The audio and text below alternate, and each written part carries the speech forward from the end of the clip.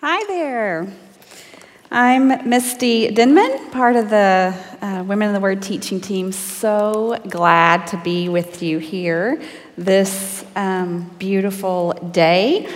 Have a question for you, and if you're willing to be honest, did anybody or has anybody been surprised at how relevant the book of Numbers is to your everyday life? Yeah. Okay, so I've got to tell you a story about how it became very relevant to me yesterday.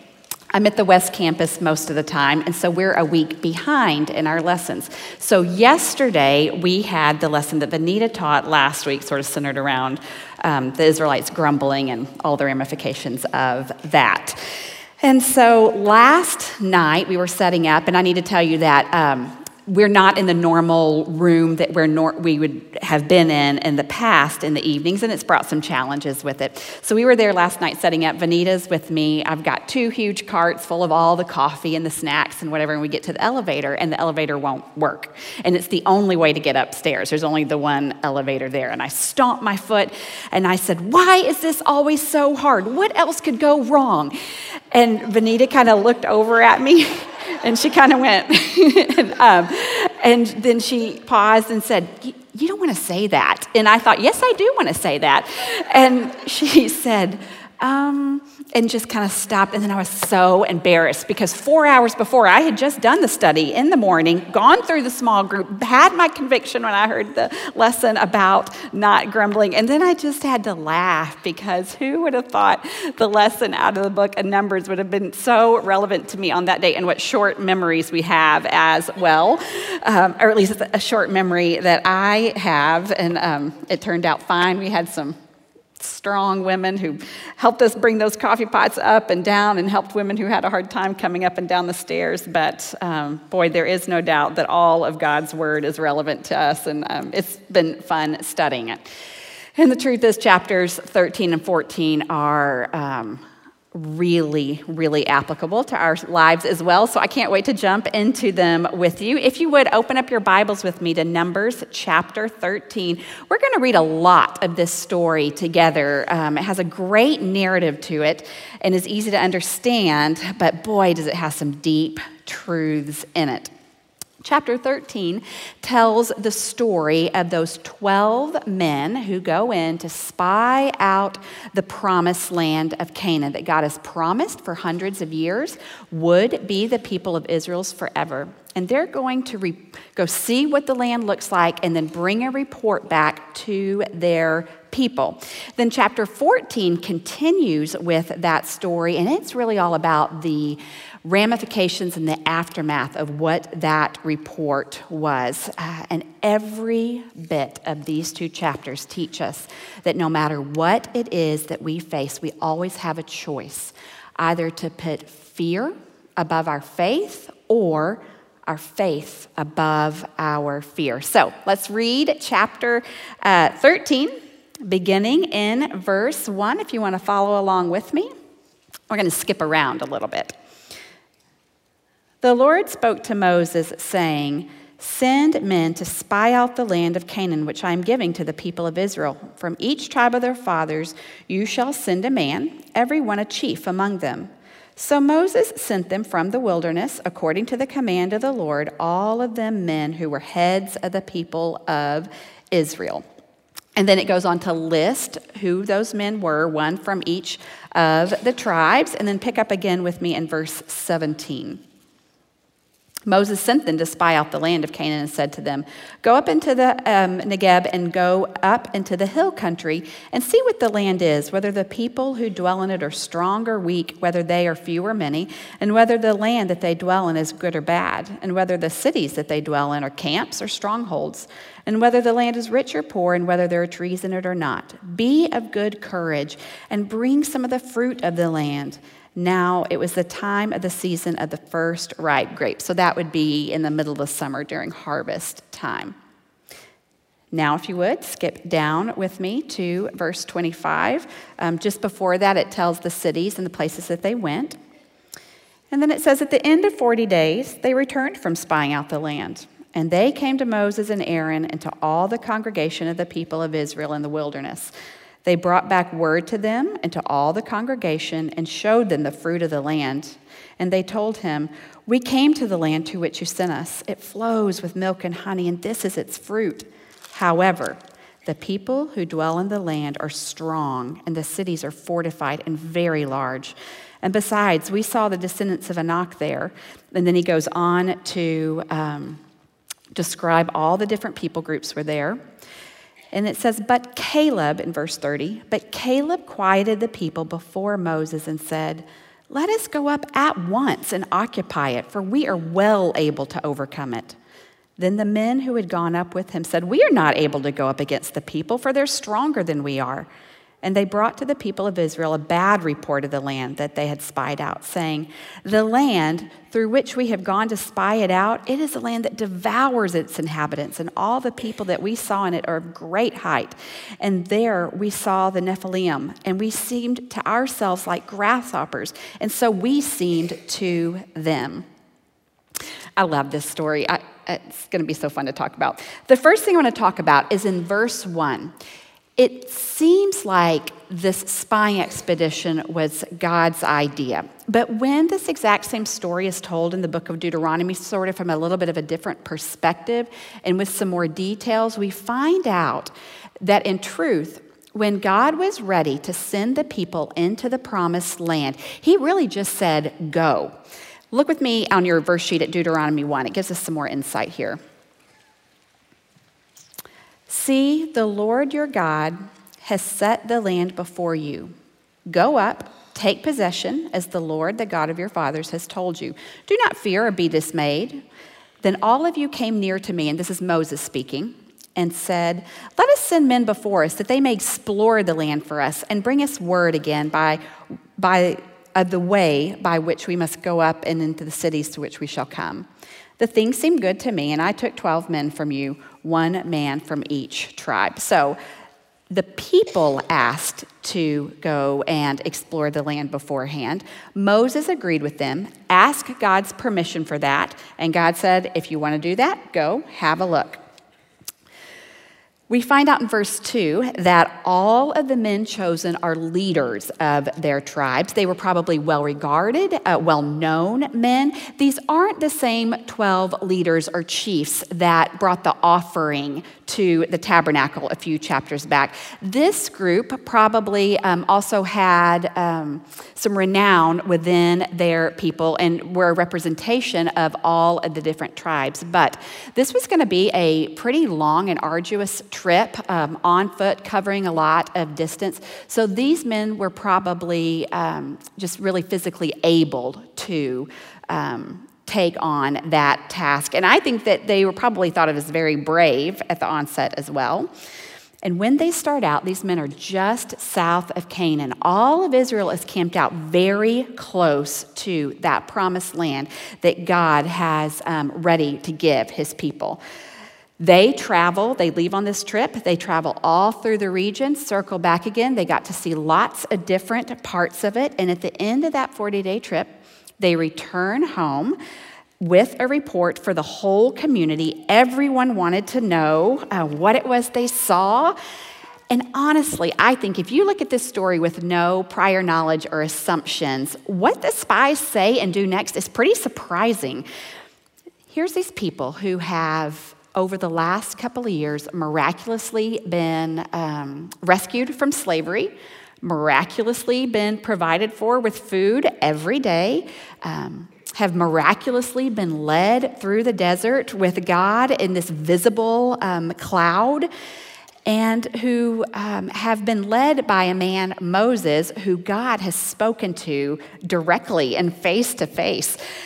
And so when God, in my mind, says, "Hey, I've got this great place for you to live in. All you have to do is go and take it," it seems like they would say, "Yes, let's go do that." And maybe the worst that would happen would be they didn't break camp the way that they were supposed to, all orderly, and people leave things behind and forget things, and it's all chaotic.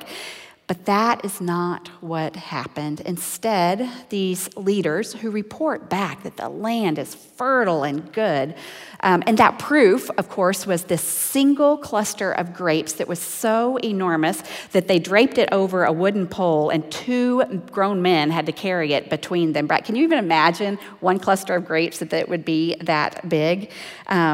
Bring that back to show what great land it was. And then they also described the land as flowing with milk and honey, which was a common phrase that the people would have understood to mean this place of abundant natural resources. It had everything they needed, and just great promise in it for a fruitful, abundant, productive life. One commentary I read had this suggestion, and I thought it sounded, it rang true to me, that God probably chose this exact time of the year to bring them to the promised land and have them see it in full for the first time, because it was the time of the year that the land was at its most fertile and beautiful. And it made me think about, if you came to Fort Worth, North Texas for the first time in mid-April, and you might think it was a far more lovely place and be more excited about it when there's wildflowers along the road and everything's new green and the temperature is perfect than if you came in, the middle of July and walked around for 40 days. So I think it was meant to show the people what a beautiful thing God was giving them. The land was fertile and good, but they tell all of Israel that the people are just too strong to overcome. Now, this report that the spies brought back, I think, is the first example of true fake news. There were cities, and there were people living there, but it seemed like the men, in giving their report, deliberately list each individual group that was there to emphasize their numbers. And in truth, archaeological evidence suggests that before Israel did go to live in that land, there were neither very fortified cities or all that many people living there. Now, one thing I think is interesting is how the spies mention the Nephilim. Now, the Nephilim are a group of people who are only mentioned one other time in the Bible, and that's in Genesis chapter 6, before the flood. And they're described basically as this group of giant, very violent people. And they're part of what was wiped out in the flood and why God brought that flood. In Moses' time, the Nephilim have kind of taken on this sort of mythic stature. And when they're brought up, what would be conjured up in the people's mind would be this idea of these giant warring people. It can't be true that they were there because they were wiped out before the flood. And so it seems as though this was a deliberate tactic to scare the people. And then it's very interesting to me that the spies say, we seemed like little grasshoppers to all the people that were there. These guys were spies, and they weren't going from town to town saying, hey, we're here because we're about to take over your land, and introducing themselves and whatever. There would really be no way for them to know or understand how the inhabitants of the land thought of them. So again, this is conjecture that they've brought up. And we could pick apart their report even more, but you get the idea of this, that it was calculated to be an exaggeration and calculated to scare the people of Israel as much as they were scared. Now, the 12 leaders who were supposed to just go in, check out the land, see what it's like, bring back a report right before everybody went into the land, only 2 of them, Caleb and Joshua, believed that no matter what they saw, they could and they should follow God's plan. Now, all 12 of those spies were in the same place at the same time. They all saw the exact same thing, but the 10 responded to what they saw totally differently than Joshua and Caleb did. The 10 and the 2 had totally different perspectives of, and therefore responses of what they saw. Now in chapter 14, we go on to find out why they had such different responses. So look with me now at chapter 14, and we will read verses 1 through 10. Then all the congregation raised a loud cry. This is when they've heard the report. And the people wept that night, and all the people of Israel grumbled against Moses and Aaron. The whole congregation said to them, "Would that we had died in the land of Egypt, or would that we had died in this wilderness. Why is the Lord bringing us into this land to fall by the sword? Our wives and our little ones will become a prey. Would it not be better for us to go back to Egypt?" And they said to one another, "Let us choose a leader and go back to Egypt." Then Moses and Aaron fell on their faces before all the assembly of the congregation of the people of Israel.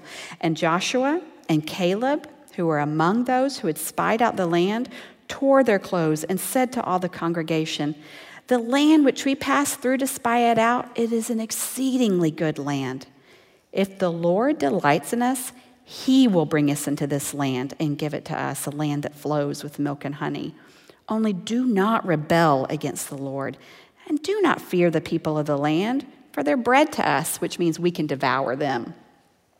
Their protection is removed from them, and the Lord is with us. Do not fear them."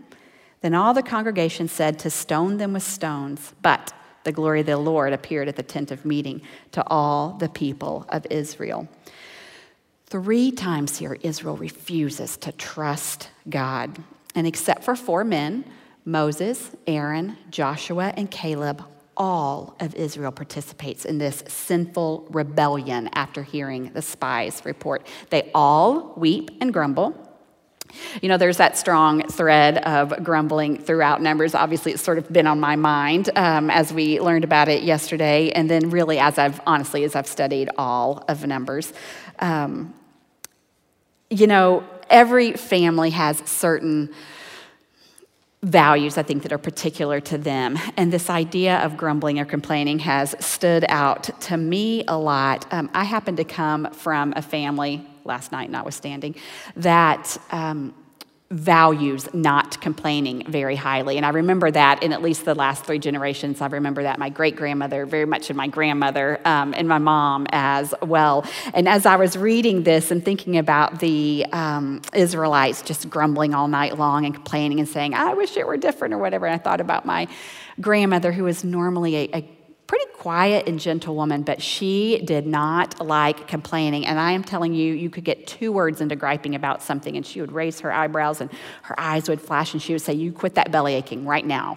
And I just have wondered what would have happened if my granny had been in that group of people, and if some of that might have been put to a stop before it got so out of control. Vanita played the part of my grandmother last night. The most astonishing thing to me in this whole story, I think, is that they claim that they want to return to slavery. For 400 years, Israel suffered under really deep oppression, under back-breaking and brutal work. And it was these people who were there. It's only been 2 years since they have left that. Only 2 years since God has rescued them. And they're talking about going back.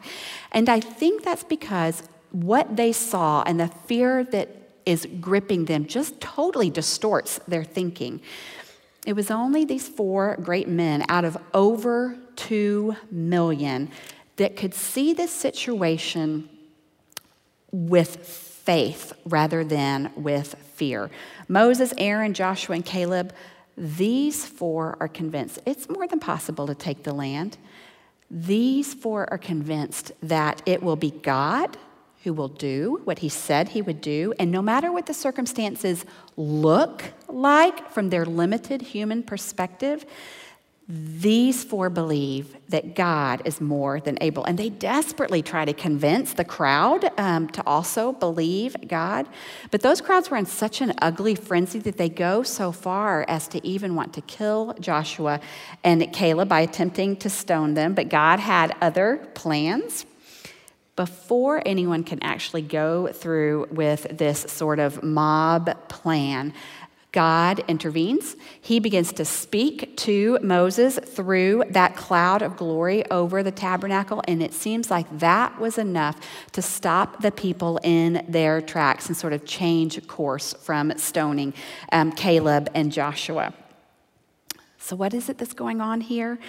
And why was it that those 12 spies who all saw that exact same set of circumstances on that expedition, 2 of them reacted differently than the others? The 10 looked at a potentially hard situation because there would have been obstacles. It wasn't as bad as they said it was, but there would have been hard days and hard things about taking that land, and they reacted with fear that overcame their faith. Joshua and Caleb looked out, and they understood that it didn't matter what they saw, because if God was with them and for them and on their side, nobody else could be against them, and their faith overcame whatever fear they had. I think there must have been so much excitement and anticipation as those spies originally set out. Remember that whole community is encamped really close, just on the southern edge of the promised land. And Moses had told them, God said, it's time to go home now. As a people, they would have looked forward to this event for hundreds of years. It was Abraham, their forefather, who had been given the original promise of that land. That promise was unbreakable. It had been made by God to Abraham, and it's recorded in Genesis 17. So let's look at it. God says this, I will make you exceedingly fruitful, and I will make you into nations, and kings shall come from you. And I will establish my covenant between me and you and your offspring after you throughout their generations for an everlasting covenant, to be God to you and your offspring after you. And here's what they should have remembered. And I will give to you and your offspring after you the land of your sojournings, all the land of Canaan for an everlasting possession, and I will be their God. And since this is spoken in the past, their God would be the people he's talking to right then. Now, God repeated that promise. He didn't just give it once. He repeated that promise many times to the people of Israel. And you find those recorded later in Genesis, also in Exodus, also here in Numbers. And the people have been told every time when he gives this promise that it's God himself that gets the job done, that has the power behind the promise. Now, without a doubt, they had a part to play. They would have to be obedient. They would have to march in. They would have to be soldiers. But God takes on all of the responsibility for the success of their mission. It never depended on their own strength or might. Now, why should they believe God now? One real good reason is they've watched him keep his word many times in the past. They've watched him protect and rescue his people in miraculous ways. We just talked about some of those. They've watched, as he said, I will make you a mighty people. They were enslaved and started from one family. And that oppression that should have decimated them as a people and left them with really almost nothing, instead, they have grown into this mighty nation. That was a promise of God that he kept that shouldn't have been possible. Just 2 years before this story today, God said, I will rescue you from the Egyptians. And they watched as God sent those 10 plagues that brought Pharaoh to his knees. And they watched as God told them, if you'll just ask the Egyptians for their gold and silver, they'll give it to you. And they asked, and they were given it. And there was no good reason for that. And then they watched as God parted the Red Sea and allowed them to walk across on dry land and then closed it behind them so that the Egyptians couldn't pursue them. None of that happened by their own might or strength. That was God miraculously leading them to safety. Israel didn't have to stage a rebellion and take up arms against their oppressors or against Pharaoh. They didn't have to make boats and get themselves across the Red Sea. All they had to do was trust and obey God as he made that happen. So they've watched God do the impossible over and over again. That should have made a difference in how they saw their present circumstances. Okay, but there's more. One of the towns, and we had skipped over that section, that the spies passed through on their journey there in their exploration of Canaan was Hebron. And that is really a hugely important fact and part of their faith. That is the town, if you might remember it from our study of Genesis, that Abraham bought a burial plot there to bury his wife Sarah. And Sarah, Jacob, Isaac, and their wives, these are the founders of the faith, are all buried there. And when Abraham bought that land, it meant his family owned that section of Canaan into perpetuity. So as the spies go and look at the land, they passed through a place that their people actually already owned and had owned for hundreds of years. And in my mind, that should have been a great faith builder and a great place of excitement. Unfortunately, it wasn't. When the 12 spies go out to preview the promised land and see the obstacles in their way, those 10 really forgot all of those things, all of their recent past, all of the promises God has kept, all of the hundreds of years of passing on his promise from generation to generation, and they only see the hard stuff that's right in front of them. They only see the unknown of just how hard it will be to conquer the people already living there. And I honestly think they've sort of turned inward and almost started obsessing on their own inadequacy.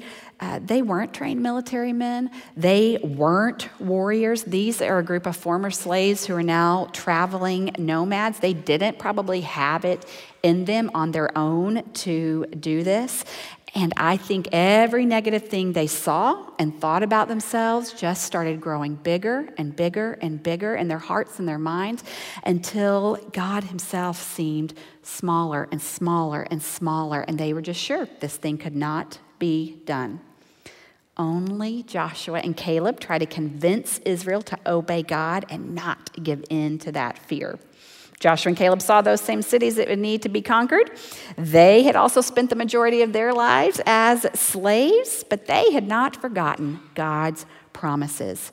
And they hadn't forgotten that God continually takes care of his people, not in the limited ways that we can care for one another, but in unlimited, miraculous ways that only he can.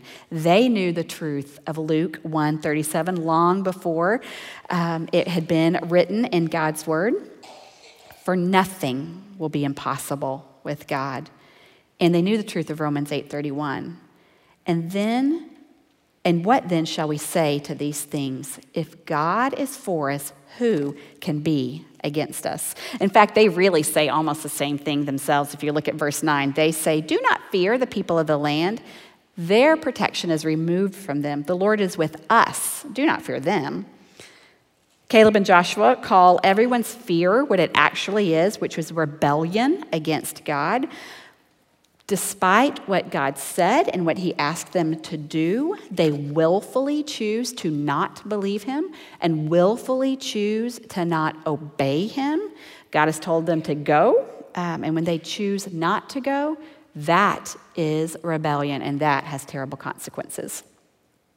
The thing I love here is that everyone is so furious with this men when they come to try to stone them. God intervenes to protect them. God takes care of his people when we stand up for them, or stand up for him, even under the direst of circumstances. Now, sometimes that means God calls his people home to rescue them from danger, and sometimes that means intervening in their lives so they can live to see another day. Either way, God takes care of the faithful.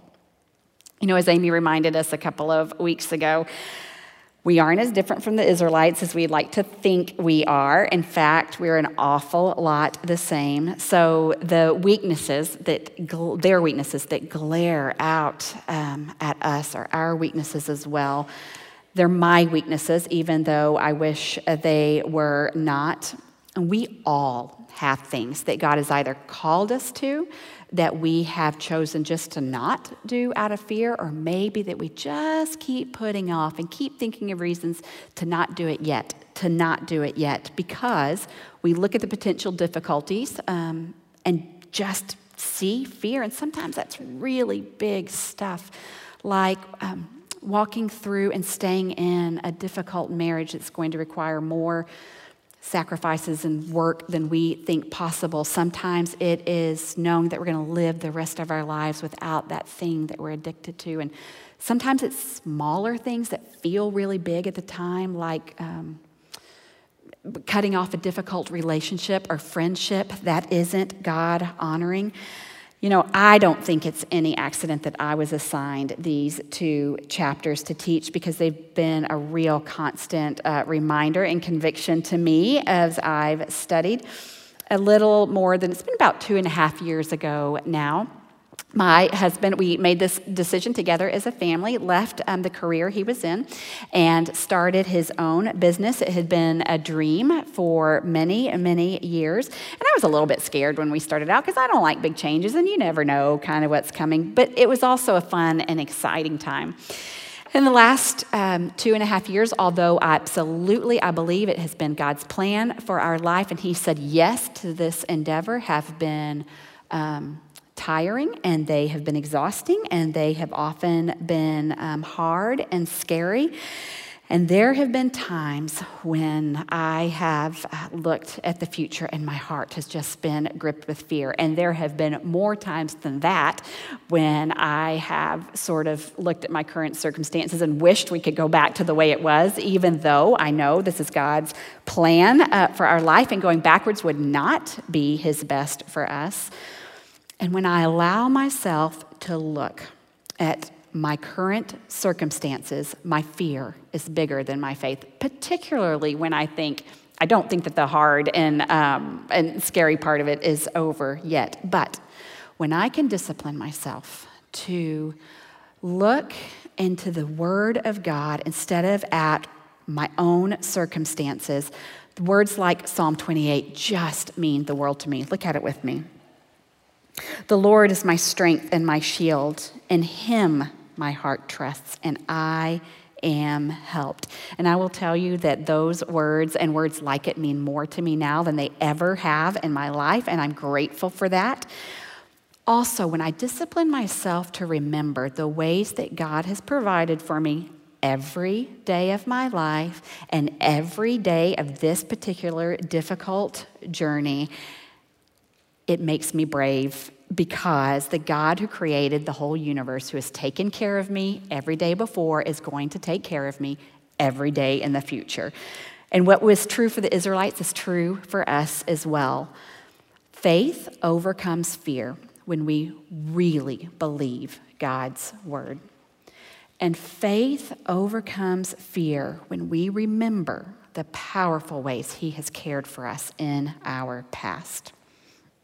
Now, the story continues as God responds to Israel's rebellion. And you can look at me, with me, as I read chapter 14, beginning now in verse 11. And the Lord said to Moses, "How long will this people despise me? And how long will they not believe in me in spite of all the signs that I have done among them? I will strike them with the pestilence and disinherit them, and I will make you a nation greater and mightier than they."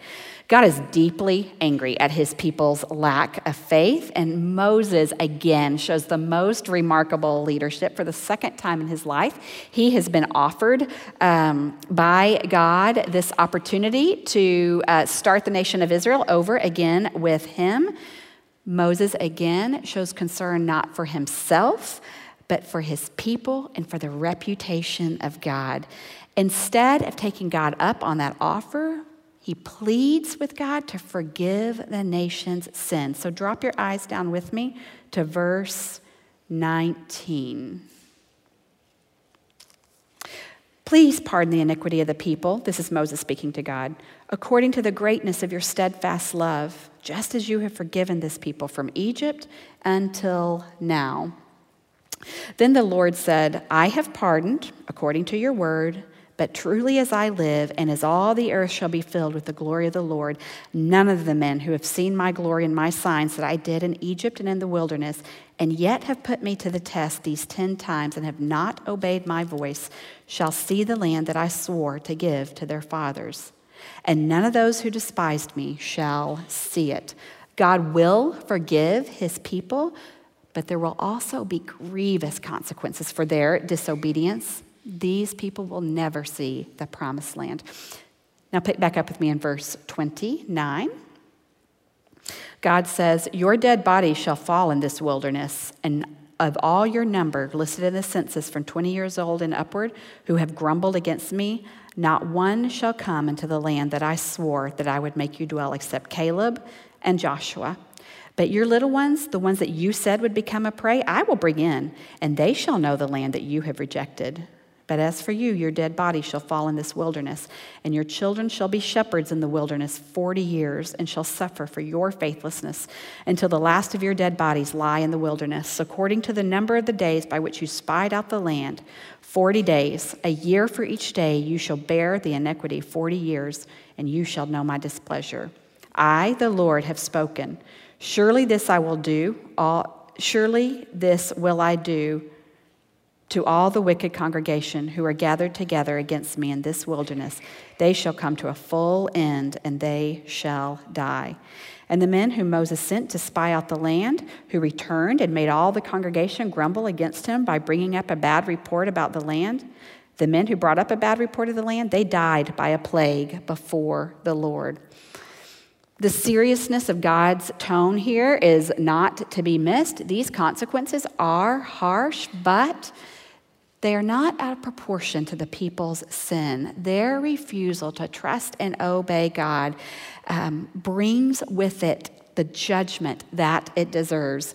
Now, we know, all of us, from our own experiences with God, that he forgives us. Sometimes he even spares us of the consequences of our sin. Other times he forgives us, but he does allow the consequences to run their course. And as painful as those consequences can be, the truth is they often do good work in shaping us into women of wisdom and maturity. And this is one of those times that Israel needs to experience the harsh consequences of their sin and learn from it, because it will prepare them, continue to prepare them to be a nation holy and set apart from him. Those years that they suffer in the wilderness, that they could have been experiencing the joy of home, will teach them powerful lessons that God uses for their good down the road. God, again, I think, shows how seriously he takes their rebellion and their distrust when those 10 chiefs, the leaders who should have led the people toward God, instead led the people away from God, all die of a plague. And man, would that have not been the most, striking message that all the people would have known about. In God's kingdom, he does hold his leadership to high standards, and God could not allow this poisonous lack of faith from the leaders to any longer infiltrate and infect his people. Now, the children of those who rebelled against God had to also wait the many years before they entered the land. They suffered alongside their parents, because, as often the case, our sin has ripple effect and consequences on other people's lives as well. But, those children had the really powerful opportunity to spend years learning that what God says is true, that when God says go, we should go, that when God says trust me, we should trust him. And those lessons had the ability to shape those children into mature followers of God in their lives. Now, I want the story to finish here, not just so we can go have lunch, but because I think it would be a much tidier ending. But it's not over, so look with me at verse 39. When Moses told these words to all the people of Israel, what we just read about them dying in the wilderness, the people mourned greatly. And they rose early in the morning and went up to the heights of the hill country, saying, "Here we are, we will go up to the place that the Lord has promised, for we have sinned." But Moses said, "Why now are you transgressing the command of the Lord when you will not succeed? Do not go up, for the Lord is not among you, lest you be struck down before your enemies. For there the Amalekites and the Canaanites are facing you, and you shall fall by the sword, because you have turned back from following the Lord. The Lord will not be with you." But they presumed to go up into the heights of the hill country, although neither the ark of the covenant of the Lord nor Moses departed out of the camp. And then those who lived in the hill country came down and defeated them and pursued them, even to Hormah. Now, sorry, I lost my place. Right after everybody said that they can't do this, and said that Canaan's full of giants, they'll kill our wives and our babies, and God says, fine, you know what, have it your way. You will not go into the land. They decide, never mind, we were wrong, we're going to go anyway. And Moses, in his great leadership, tries to stop them and says, no, do not go, because God is not with you, and without his protection, you will die. But they presumed to go anyway. And that word presumed there implies proud arrogance. They understood now that they have forfeited this great opportunity to go into the promised land. And now they think they can go without God's help. Now, Israel, remember, is only supposed to break camp and move when those trumpets sound and when the cloud moves and guides them and leads them on their way. Instead, they set out on their own. God is not with them. So not only are they defeated in battle, just as God said they would be, just as Moses said they would be, no doubt they suffered great casualties, but they're actually chased about 100 miles south. This was a terrible defeat for them. And they've swung from this irrational fear that God wasn't capable of defeating their enemies to this irrational fear that future is just going to be too hard without being able to go into the promised land, and that God's plan for them now would be unbearable. And so again, they take matters into their own hands. And the truth was, although they would suffer those 38 years in the wilderness wandering around, God would be with them there. He had forgiven them, and his presence would remain with them during those hard years. It would be far better to wander in the wilderness with God in their midst, continuing to lead them to go off on their own without God's protection. When they turned their backs on God and went their own way, they were immediately defeated. Now, I think we need not fear or resist God's discipline in our own lives. It grows us up in our faith, just like the loving discipline that we use with our kids grows them up in their maturity and faith. Faith overcomes fear when we submit to God's discipline in our lives. Look with me at Hebrews 12. But he disciplines us for our good, that we may share in his holiness. For the moment, all discipline seems painful rather than pleasant, but later it yields the peaceful fruit of righteousness for those who have been trained by it. Now, there is a great epilogue to this story, and I'm glad for that. Otherwise, it would end on a pretty depressing note. In 38 years, after the disobedient generation has died, they'd already been in the wilderness for 2 years, so they wander for 38 years more, which makes the 40 years that God said that they would be there. After those 38 years, Caleb and Joshua will receive their reward. They will enter that beautiful promised land that God had given his people. And after Moses dies, Joshua will assume leadership of and command of the people of Israel. And look at what God says to him in Joshua chapter 1. God says, "Be strong and courageous, for you shall cause this people to inherit the land that I swore to their fathers to give them. Have I not commanded you? Be strong and courageous. Do not be frightened and do not be dismayed, for the Lord your God is with you wherever you go." And then look at how Israel responds. And they, all of Israel, answered Joshua, all that you have commanded us, we will do, and wherever you send us, we will go. Faith overcomes fear when we trust that God blesses our obedience. Caleb and Joshua, these great men of the faith, believed God when he said he would take them into the land. They believed God when they were faced with opposition from every side, including from their own leadership and their own people. They were able to look back at history and see how God had always kept his word to them and cared for them, and they believed him.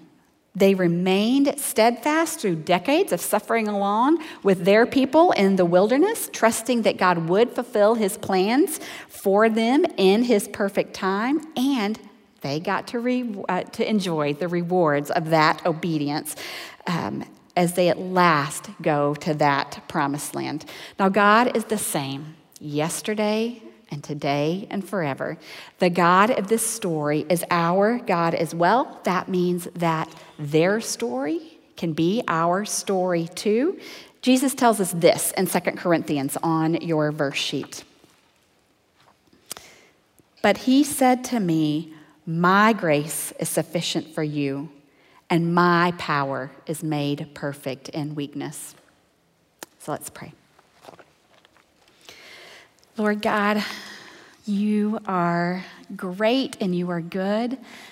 I thank you so much, God, that even though you do call us into hard places in our life, you promise that you will be with us, and that makes all the difference. God, I am asking that you would mold us and shape us into women of faith, women of trust and obedience, women who can look at our present and our future and know that you hold us in your hand, that nothing is beyond your control, and that you have good plans for us, God. We love you and we thank you for being our guide. And I just pray for your hand of blessing over every woman's life in this room today. And it's in your holy name that we pray. Amen.